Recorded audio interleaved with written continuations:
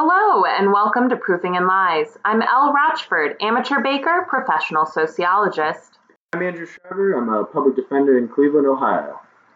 And today we're excited. We're talking about public sociology, and we're joined by the co-founders of Applied Worldwide, Stephanie Wilson and Luke Hanna. Yeah, so it's a great episode. We are very excited to have them. And what did we make this week? So we are doing it's like a crossover episode. It's so fun to me. So we did an Applied Worldwide cake, and we also wrote an article for their site. So you can visit appliedworldwide.com and you can read the kind of companion piece to the podcast. Yeah. So the cake we made is, their color scheme is like dark gray and yellow. So we did kind of a theme on that, like a riff on that color scheme, with a mango curd filled yellow or lemon cake. So it was a lemon cake with mango curd in between the layers, and then a kind of cream cheese inspired frosting. It wasn't a true buttercream and it wasn't a true cream cheese frosting. It was sort of just a mix of the fats we had in the house. I'm a big believer in always having some kind of flour and some kind of fat on hand. I mean like butter, not like animal fat. I don't work with like meat products. But if you have like Crisco, butter, margarine, and some flour, you can make some kind of dessert. Ideally have a fruit and something, to sweeten it. But so it's kind of a mix of different things. The cake itself was supposed to have buttermilk, but we didn't have it, and I didn't feel like going out for it. So I actually subbed, we had not non-fat, it was non-flavored. So just like straight plain Greek yogurt. So I used Greek yogurt instead of buttermilk, which is not like an ideal substitution, but it made the cake kind of fluffy. Yeah. Yeah, I think it turned out really well. It did. I liked the cake a lot. Yeah. So buttermilk is its own thing. Greek yogurt is not like an approved internet substitution, but I figured it would work well enough, and I just needed something like more liquid than like butter, but more solid than milk. So that's kind of my style of baking in general, is I feel like I have enough of a feel for the thickness of the batter that I can just start throwing stuff around until it looks right. I am a little devastated with how the mango curd turned out. Yeah, the cake was very good. The frosting was very good. I think it was because you used like the frozen mangoes we had. Yeah. I think that made it kind of, I don't know, iffy in the center. Yeah. So during the pandemic, one of my few like exciting things is when we go grocery shopping, because we don't do anything. We are now double dose vaccinated, so maybe we will start doing things. But I got really excited, and on a whim, I bought all this frozen mango, and I was like, I'm going to learn to do something. I'm going to make like a mango jam or a mango something, mango candies. I really went hard on the mango. And unfortunately, I don't know if it's that it was frozen, or maybe it had like thawed and refroze, and maybe like that affected the taste of it. I think this mango curd could be incredible with fresh mango, or maybe with a higher quality frozen mango. But it had like a weird taste to it, and not really a mango-y flavor. It was like a weird grassiness, and I tried to salvage it by adding some lemon extract. But I think the lemon extract actually made it a lot worse, because then it had like a weird alcohol flavor to it. But the mango curd was really fun to make, because you puree the mango and then you strain it, and then you make the curd with like egg and egg yolk and sugar. If you've ever made a lemon curd, it's really fun. It's kind of the same process. If you've never made a lemon curd, oh my God, try it. It's so fun. It's so rewarding. It's really tasty. You can put it on anything. So I think I would try making the mango curd again. I'm ready to get hurt again. I love I have a really, I was going to say a really nice blender. It's not nice in the sense that it's not like a professional grade blender. I just really like this blender. It was a gift from someone from like a garage sale. And it's like the best blender I've ever owned. It is a good blender. Yeah, I love this blender. So like I'm ready to puree again. Maybe I'll stay away from mango for a little bit, but there's something really satisfying about pureeing and then straining. Like it just feels really professional. You get a nice smooth product. And so it looked nice. The cake, I think, turned out really well. I did some chocolate work. I'm trying to get more into sugar and chocolate work. And I thought the chocolate tempered really nicely. It had like a little bit of a snap. Yeah. No, it was good. I mean, the chocolate, like I said, everything else was great. The chocolate was good. The lemon cake was phenomenal. Yeah. It was super fluffy, super moist.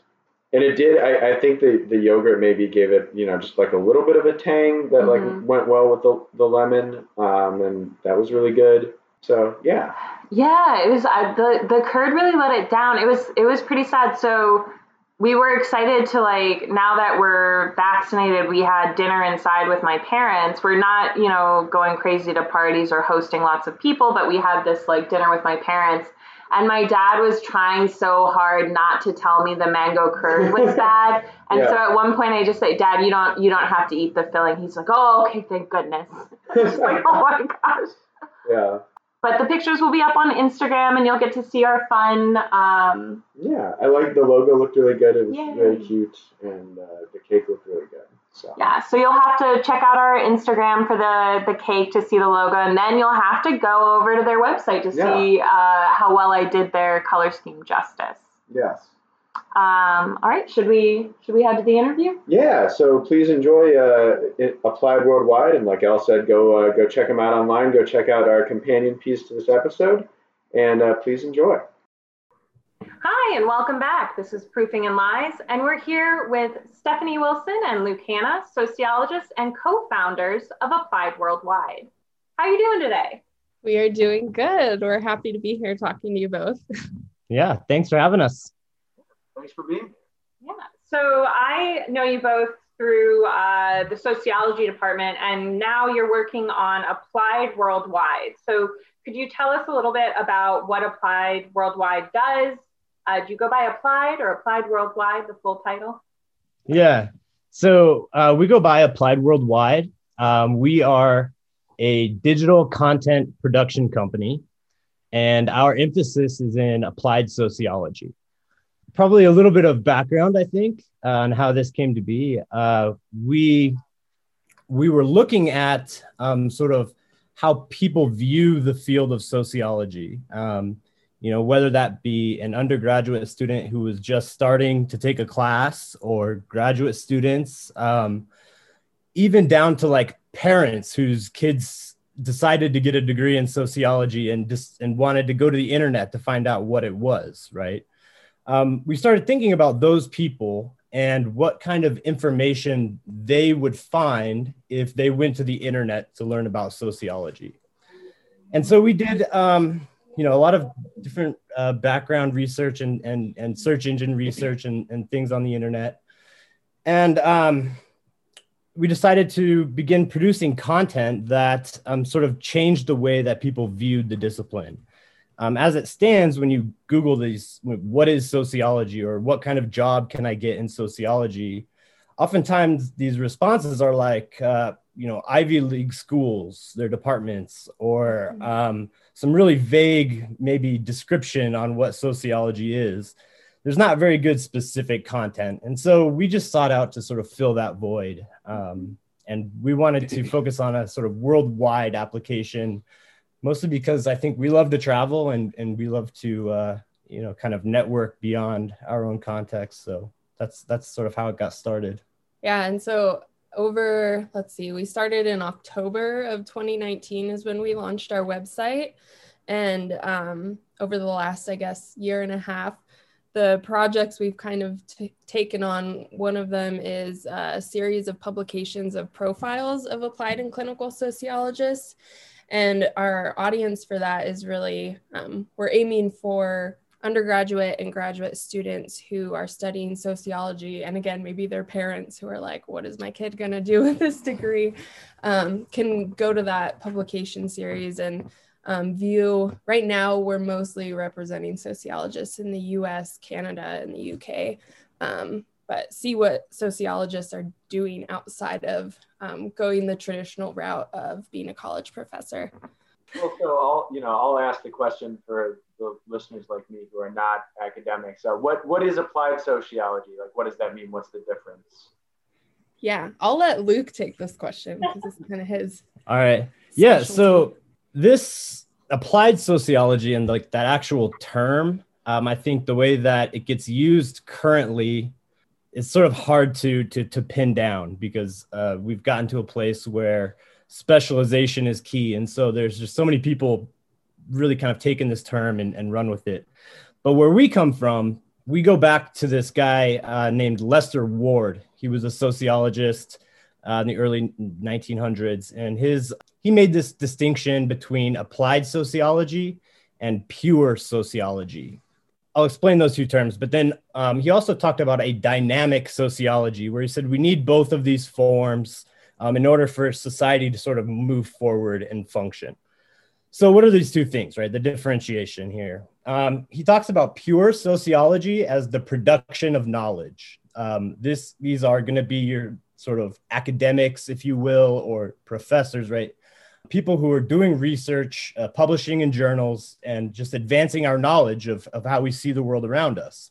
And then he talks about applied sociology, which is taking that knowledge and sort of using it to create interventions in our society, particularly interventions that improve the well-being of society. That was sort of his language.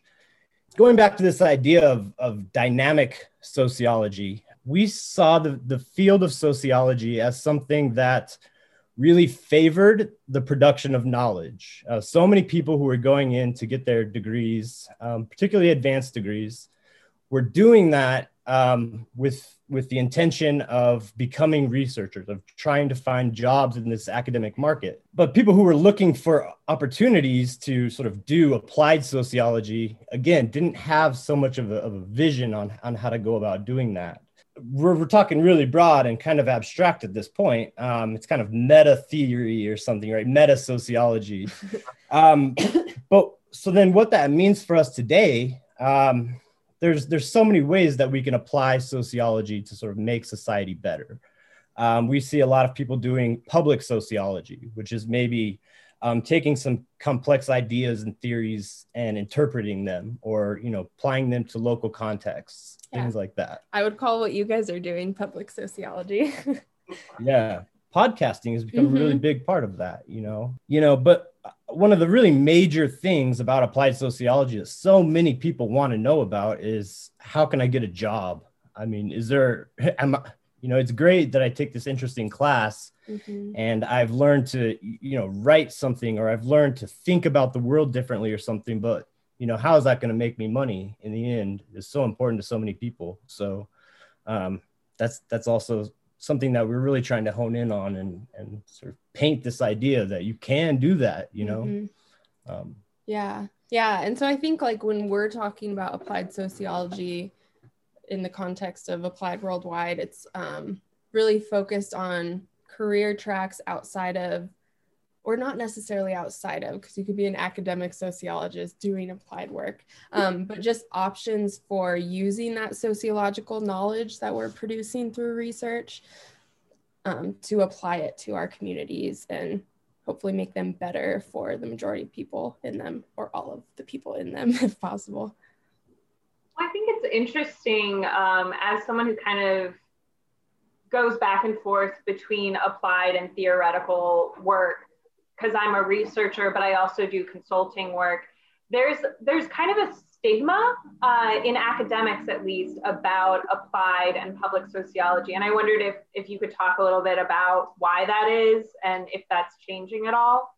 Oh yeah, this reminds me of a paper. I feel like Luke may have had the same thought, I don't know, but about the marginalization of application in sociology. Do you remember the authors of that paper? Yeah, Jay Weinstein is the author. Jay Weinstein. So he's, I guess, a well-known American applied public sociologist, and he wrote about the marginalization of application in sociology and how it primarily, from his opinion, stems from that kind of work being performed by women and people of color. So like W.E.B. Du Bois another well-known American sociologist and a Black sociologist. He did a lot of work in communities, and it was sort of, again, marginalized in the discipline. And Jane Addams is another example of doing that work in communities. And Jay Weinstein's argument is that we sort of marginalize that work because it's been performed by people in oppressed positions, especially when we're talking about like the institutions in academia. And both of those figures actually, interestingly enough, started organizations. You know, when we're talking about Hull House and, you know, the NAACP started, but, you know, they had a hand in it, of course, which I think also kind of speaks to the importance of organizing around these ideas. You know, I know that I've had we've both had our experiences in graduate school and sort of having feet in academia. And I think that there's a lot of really amazing individual people working in academia, right? Who have the initiative and the ability to do these applied things, you know, and really make changes. But one of the problems is just organization, you know? I mean, when you've got so many individuals kind of doing their own thing, I mean, it makes it very difficult for that to be a sustainable practice long term. And so Stephanie likes to talk a lot about the network that we're building with Applied Worldwide. And, you know, that's one of the most important things about it, is that we've got this place to go to see, you know, if there, whatever problem that an organization or a group or a society or whatever sort of level we're talking about, problems that they may face, we have the network and the knowledge of where to go and who to contact, maybe to get information on those things. So yeah, network, organizing, all of those things are just so important to our organization, as well as I think the discipline sort of more broadly. Well, I think that goes with some of the things I've noticed going between kind of academic work and community work is, I think in academics, you are really rewarded for working solo versus in community projects, you're working on interdisciplinary teams. And that work is often not rewarded in academics, at least in my experience. So I wonder if that's part of it. Yeah, I think definitely, because yeah, like the solo authored paper is everybody's goal, but really I think like you're bound to produce better research or a better intervention if you have like a group of people, and especially a group of people that have different expertise and backgrounds. But yeah, I do feel like that probably contributes to the stigma of it. And I think this sort of just academia in general, and like the, I guess, elitism of certain institutions, and of course, like different departments being ranked by where their students end up working. And if you're not working in an academic position, it doesn't really contribute to the rank of that department once you leave. And so, of course, these people who are running departments, they want their students to succeed, but they also want their department to succeed. So I think that they kind of get stuck in this weird position of encouraging all sociologists to be academics, even though that's not really even realistic. There's not enough academic jobs for all the sociologists graduating with graduate degrees anyway. So yeah, and for our listeners, I don't know how much people who aren't in grad school know about how this all works. Yeah. But essentially, at least in our department, and at least in sociology in general, grades don't really matter. It's all about your publication record. And you're rewarded more for having your name higher up on the paper, and you're rewarded the most for having just your own work. And then you kind of translate those publications into jobs later. And it's a really bizarre system if you've never been exposed to it before. I know going into grad school, I really didn't understand how it worked. And it's quite an intense, I don't want to say it's a pyramid scheme, but it certainly has that feeling sometimes. Yes, it does. So if you're unfamiliar with the world of grad school and academics, there's a whole series of ranking systems and tiers, and it's its own thing for sure. Mhm. Well, I was going to say, I mean, the stuff you're describing sounds a lot like, so I'm an attorney, and the stuff you're saying sounds a lot like how lawyers work, right? The most successful attorneys are the ones who go into academics or who, go into big law firms and never see the inside of a courtroom, right? Mhm. And like the least successful ones are the ones like, schlubs like me who are in court every day. Yeah, it feels very similar in terms of how community facing stuff is sort of secondary or ignored. Yeah, that's interesting because we obviously don't have experience in that field. But I would think a lot of lawyers come from a sociology background, or maybe not a lot, but some, or law and society. So it's kind of interesting. So I wondered if we could hear about, so we kind of started with you wanting to show people what sociologists do. So I guess, so what are sociologists doing? What have you found? Yeah. Oh, man. So this is really great. It goes back to Stephanie was talking about our profiles project, right? And so I want to expand on it just a little bit because talking about organization and academics. So if you're anybody who's gone into this field at all, or most fields, right, even legal studies and things, right, there's conferences that folks attend. There's professional organizations, right, that you have to go to. And this is oftentimes a really strong support system for people who are doing work, right? Also, it's pretty much the biggest network that we have. So for us, we like you were saying, we wanted to kind of showcase the type of work that people were doing. And so we started out by partnering with these professional organizations, which I think we're up to 5 now, including really the big ones, the British Sociological Association, American Sociological Association, as well as the Canadian Sociological Association. So we partnered up with these organizations, and they sent out sort of blasts to their members, asking for them to provide profiles, I guess is what we call them, but give us information that they might be able to pass on to either graduate students or undergraduate students. And so we give them an interview form, and they fill out these profiles, and we sort of pass them out social media and search engines. So we've got well over, what do we have now? A couple dozen of these at this point. Yeah. But the easiest way to kind of classify this sociologically is like kind of by industry. And so we have people in media or advertising and marketing. These folks are, for instance, creating campaigns for businesses that take into account the issues that are important in contemporary society. So for us, it's obviously all boils down to things like race, gender, and social class. So using that sociological knowledge to go out into a company and say, if you're going to advertise your product or whatever, here are some ways that you can advertise this that are inclusive to people of these different groups. So advertising is a really good example. Criminal justice research in communities. One of our previous colleagues from Purdue, Jackie, we have a profile of her doing data analysis and interpreting patterns in data from the courts. And another person doing criminal justice work in just improving responses in their community. Lauren McDonald. We met her at our master's program. So she actually got a master's in applied sociology and then went into, she's a professional research assistant at one of University of Colorado's campuses. So she's still like in an academic setting, but working in a lab that does research in the community.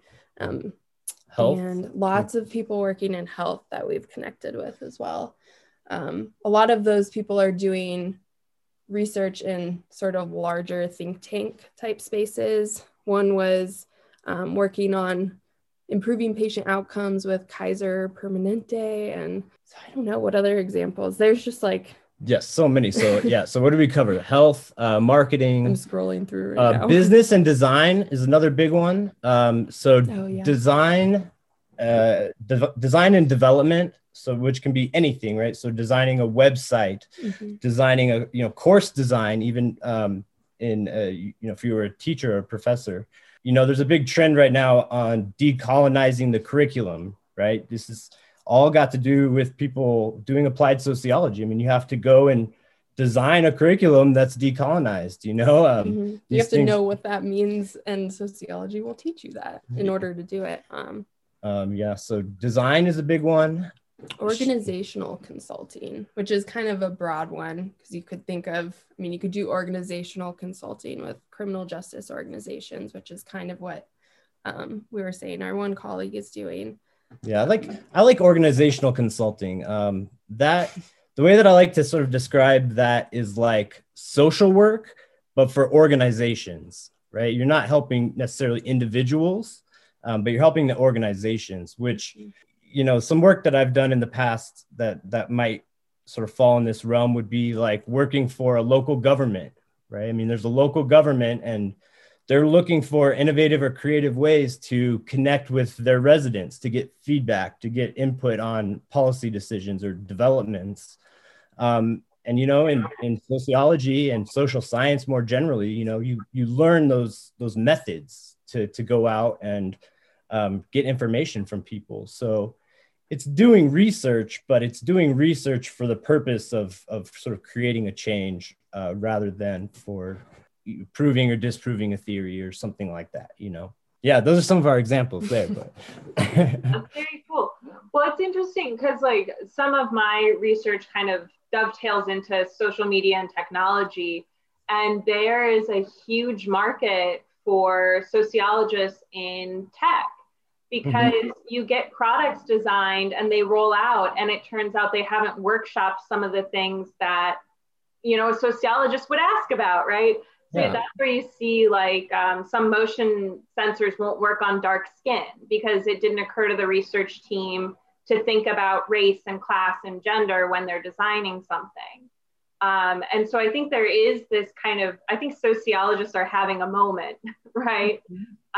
We're seeing a ton of sociologists in the Biden administration. So I think this is a great time to be an applied sociologist. Yeah, absolutely. What you're talking about with user experience, you're absolutely right. I mean, this is a huge thing. And in tech, so a little bit of a plug, I guess. In January, we published an article written by a sociologist who works at Microsoft. And her name is Iga Kozlowska.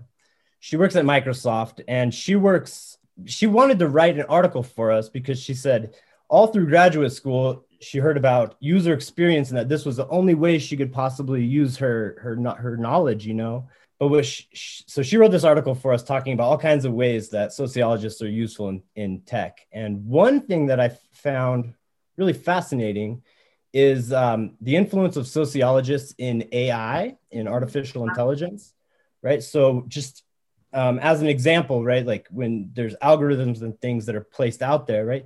Making sure that they're not excluding different people, or making sure that perhaps certain people aren't excluded from, whatever data they're using to create these algorithms,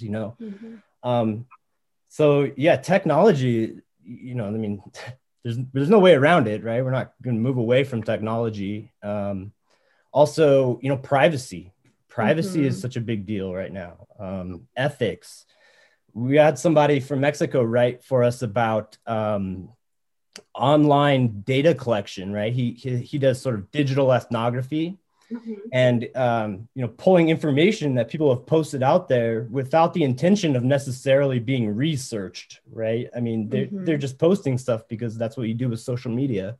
And so there's research ethics behind that. How much of that should we really be using to make decisions or I don't know, policy, for instance. So yeah, technology is great. I love talking tech stuff. Back when you were teaching, you had like social Twitter, didn't you? You had like a whole Twitter-based project. Yeah, every student who's ever taken a class of mine has a Twitter account. No doubt about that. They have to. I mean, and for more reasons than one. I think that one of the easiest selling points is that, that's how you network these days, right? If you want a job at some point in your life, you should probably be on social media, That's an easy selling point.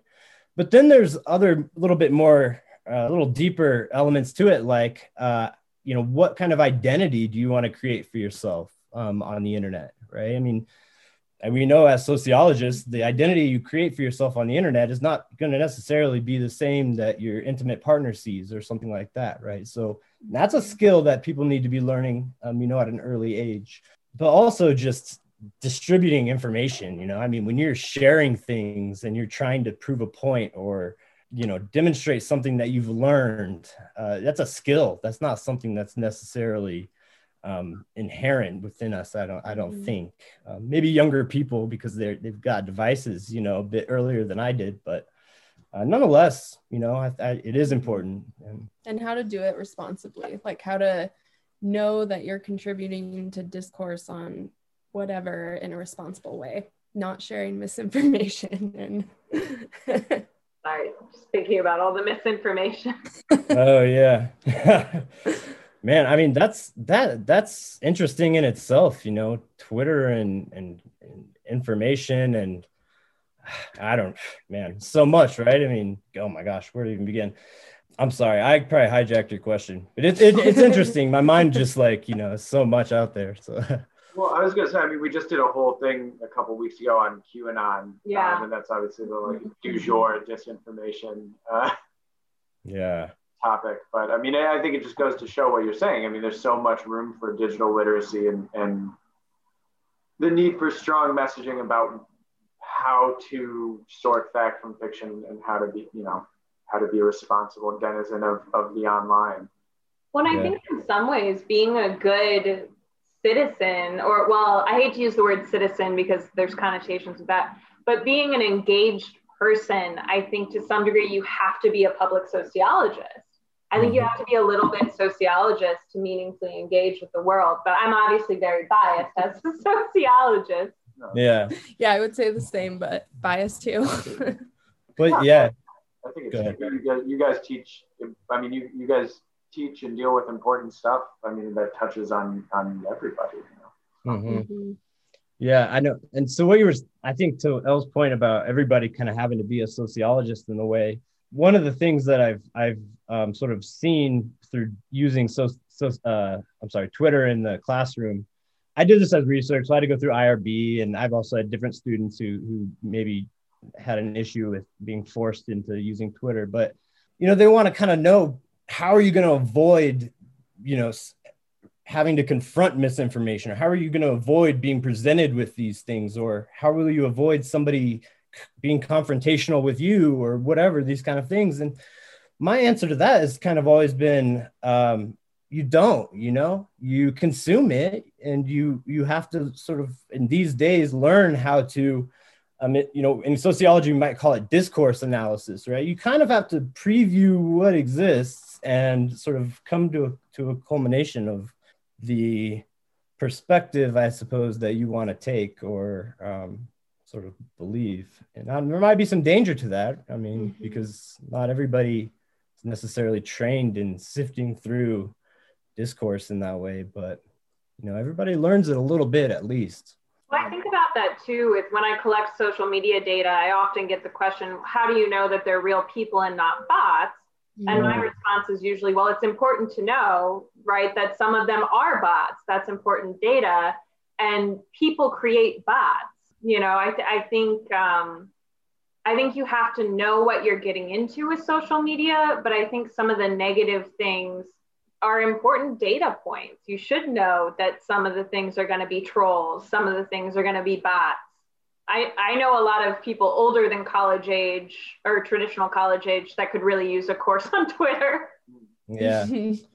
Yeah. I mean, absolutely. One thing that we found out through using Twitter was that the other college professors who we sort of partnered with and were doing this, their feedback was like, I wish our students had this exposure in high school. Like, I wish they came to college ready to be able to contribute to this sort of social media environment, which is, I don't know, again, just sort of an interesting thing that people are saying who actually take the time to sort of use social media in a way that's productive, Yeah. We get a lot of kickback too from people at conferences and stuff who will just outright, they think it's horrible, right? They think it's trash. And, how is this not a game? And how are you actually teaching and stuff like that? But that's a little bit of a different story, I suppose. So. No, I'm smiling. I'm part of a Facebook group about teaching sociology, and someone posted about studying memes, and a senior scholar commented, "This is why sociology is going downhill. What trash is this?" And it's like, number one, well, if you knew about social media, you'd know we can all see that comment. And he had tagged a bunch of other senior scholars in it. But just this idea that social media is not worth studying or is not serious. I mean, I think the 2016 and 2020 elections has shown that it's important to know what's going on there. Mm-hmm. Right. No doubt. Right. Yeah. And we've used it as a tool really to build this organization of Applied Worldwide. And it's just an important, thinking about it that way, even in general college students, it's a great skill to know how to use it effectively. So there's a more of a learning curve there than I think people would expect. Yeah, I'll be curious to see how that changes. And I'm always interested. I usually do a survey with my students when we talk about social media about what they're using, because usually by the time I know about something, young people aren't using it anymore. Mm-hmm. Yeah, so I guess maybe pivoting back to kind of who is your user base of Applied Worldwide? Is it mostly college students or recent graduates? Kind of who is your audience? So, well, first, I guess I'll talk about globally where they're coming from. And the US is our biggest readership, but then followed by Canada, and then India and Nigeria. We have a lot of readership there. And that was something that was really interesting and unexpected, especially in Nigeria. We've connected with so many sociology students and writers there that we just didn't expect. I mean, we had no background on what sociology in Nigeria is like. And there's so many students who are so excited about sociology there. But I get the idea from the conversations that we've had with them that their sort of ability to apply ideas from sociology to a career that allows them to make money to live is even they have even less opportunities there than we do in the US as far as that goes. But so it's students, I think, and instructors. We've kind of been trying to build up this teach portion of our website for sociologists who teach even high school students up to college students sociology, and sort of how they teach students to understand it as an applied discipline rather than just teaching the theories as interesting academic theories. But yeah, so students, mostly college. Students, grad students, some instructors and professors, and then early career professionals. Mm-hmm. Yeah. Mostly graduated or just recently graduated or still a student. Mm-hmm. That's really interesting. Well, and it kind of makes me think of Andrew often refers to law as a trade and law school as trade school. And I think so many disciplines in college, I'm a big lover of knowledge for knowledge's sake, but at the end of the day, most students in college classrooms are in college to help their careers. Mm-hmm. And we often don't talk about what the skills are, right? It's a trade in some ways. And we don't really highlight those things and how useful they are in the real world. Or I guess, it's all the real world. Yeah, I agree. And research, I think, has been the main way that sociologists have found a path to contribute to the world outside of producing knowledge, which is also important, but for different reasons. Yeah. Research, sociology has, well, I should say social science in general has research methods that you're not going to learn in a discipline like biomedicine or something. Although I think qualitative research methods are becoming more popular in some of those STEM disciplines, but yeah, we have lots to offer, I guess is what I'm saying as sociologists. Again, if you're not in the world of academics, this will sound very strange to you, but there is like such a stigma against showing people that these are a toolkit you can use to do work. It's kind of loftier, right? To just sit in a room and generate theory, which has its role. But I think telling people that like learning how to transcribe and learning how to sort data is really useful. And I think about just some of the words we use to talk about it. Like, what does it mean to be a researcher? What does it mean to be a methodologist? What does it mean to be a consultant or to work in a think tank? I think some of these things are really inaccessible to people. This is so really interesting. We talk about the meaning of what like of a researcher, right? Yeah. One of the things that I continuously heard while I was at Purdue in the PhD program, people would tell me, this is a research degree. They kept saying this. It's a research degree. It's a research degree. And no matter how many times I came back to them and showed them the research that I was doing, right, they never quite understood.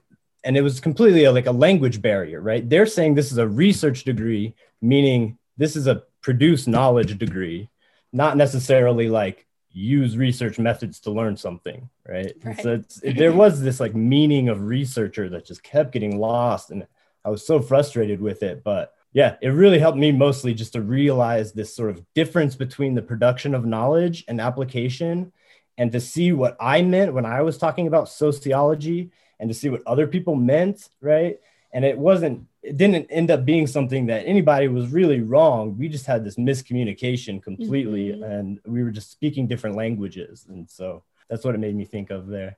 Which makes me think of just the idea of research in an academic setting versus in like a community research setting, which you might be able to relate to this with some of the consulting work you've done.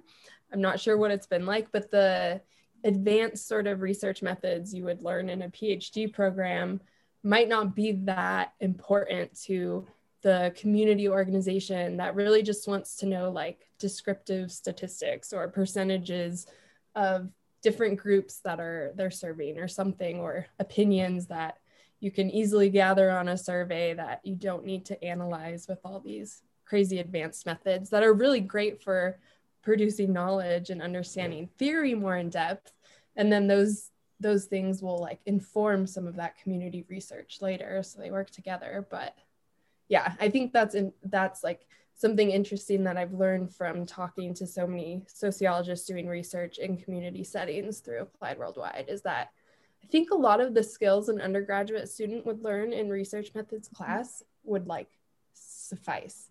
A master's degree would be good because I think you get a little bit more exposure to that research, but if you know how to like get descriptive statistics from a survey, that can be really useful for organizations. So when we talk about disciplines, I think statisticians get a lot of, I guess, academic clout. I think economists get a lot of academic clout. But sociologists, we're trained in advanced statistical modeling, but we never really call ourselves statisticians, even though we absolutely are, at the PhD level for sure. And so I think it's really interesting the way some of these disciplinary labels follow us around, because I don't think a lot of people majoring in economics get asked what they're going to do with that degree. But I hear that a lot from my sociology students. Right. It's a really similar skill set. Yeah. Although I would argue sociologists are a little bit better rounded. Yes. Yeah. Yeah. I had someone somewhat recently, actually, I think it was in the summer, but that feels like not that long ago this year, ask something about or say something about, well, you don't do like math or anything for your research, right? And I was like, well, actually, me and tons of other sociologists use pretty advanced statistics to analyze our data. But it's just interesting. That perception is everywhere. Yeah. And I think academics is a small world, and it's a very competitive world. And so I used to think I didn't have that many statistical skills because I couldn't do certain incredibly complex models. And I was talking to someone else who, you know, their discipline doesn't really require statistics at all. And they're like, well, anywhere else that would be considered pretty advanced knowledge. And I was like, oh. Yeah. Maybe we should get out more. Yeah, network more. Yeah. You realize how important and valuable your skills are, I think, when you step outside of the academic bubble, because everybody in it has mostly the same skills. Well, and it's wild to me. So in academics, we talk about two types of markets. There's the academic job market, and then there's the non-academic job market. And for those of you who aren't academics, you might notice that's kind of a wild divide, because it's this one specific kind of job versus every other kind of imaginable job, right? That's not really a meaningful category. So I think it's really great that you're doing the work you're doing, because it does seem like non-academic jobs are just this sort of vague idea of a thing. Yeah. So this reminds me of a conversation we had recently with who's trying to start his own organization, and he's asking us questions and advice on like next steps that he should take. Essentially, he's working in Nigeria, and he's got a ton of interest from people who are interested in sociology. And he's trying to institutionalize it. He's trying to create a structure, a curriculum, something, right? And so he started out by coming up with these 4 different categories that people could go into. I don't remember them. Media was one. Media, I think economics, government, and then I think he calls something humanities. But nonetheless, he categorizes these 4 different areas that somebody could go and work in society, I guess, as opposed to academic, right? Mm-hmm. And he was asking us for our advice, and like I kind of started venting to him a little bit that one of the problems is that sociology is just not that popular, right? If you look at economics, you look at psychology, again, I can Google psychology and there's somebody within my vicinity I could go out to and talk to who has that title. Right? I couldn't do the same with sociology. It's just not that popular. And so I think that before we can like fully institutionalize and create an environment where it's like academic sociology, you can take these different tracks, right? Academic or applied economics or applied government, whatever. Mm-hmm. We have to popularize this in a way that people know what sociology is, right? I mean, if you're creating a job application and you're looking for characteristics of somebody, and if you don't know what sociology is, you're not going to write down that you could use a sociology major in that position, right? It's just not that popular yet. And so that is also something that I think we can change, but anybody who's creating digital content right now can change. And that's just by popularizing this term that's really important. There's a lot of really great work going on, valuable skills, like you say, but people just don't know about it like they should, I don't think. Right. And like Elle said earlier, sociology is kind of having a moment. And I feel like we have to take advantage of that moment, because like you see popular discourse talking about things like critical race theory and like these ideas that sociologists have been talking about and studying for decades, but it's sort of just now getting into the popular discourse, I would say, because of social media, or maybe not just because, but I feel like I just really hope that not just applied sociologists, but academic sociologists and the whole discipline sort of takes advantage of that moment by saying like, hey, we have some answers for all of these things that you're curious about, or you're not talking about this in the way you should be talking about it, but you're trying, but let us help.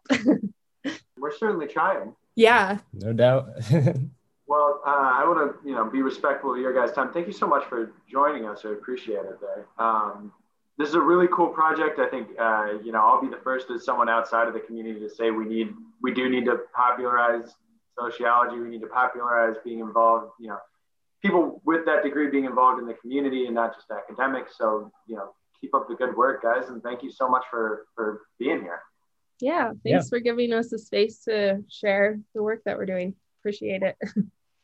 Yeah. So where can people go to follow your project, to kind of enjoy the content you are creating? So appliedworldwide.com is our website, and you can follow us on Twitter at Apply Sociology, APPLY Sociology, and Instagram is applied_worldwide is our handle. And we're on Facebook and LinkedIn as well under Applied Worldwide. Yep. We also have a newsletter, monthly newsletter. So that you can find on our website as well. So lots of ways to stay in touch. Mm-hmm. Great. And so if our listeners want to join your network, how can they kind of become members or subscribers? Yeah. So if you want to subscribe to the newsletter, on our website, there's a tab for newsletter, and then you'll just enter your email address. You'll get a monthly email just with updates from publications that week or or that month and different projects. And if anyone's interested in contributing through writing either an article or a blog entry, you can email us at appliedworldwide@gmail.com, and we can sort of push that idea forward, whatever that idea is. Right. And we'll have, by the time this hits the, I was going to say the airwaves, but I don't really know how podcasts work. But by the time this hits your device, we will have had our blog post up. Yeah. You can come read ours up at appliedworldwide.com. Mm-hmm. That's right. All right. Well, thank you very much. And stay safe out there, and we'll talk to you soon.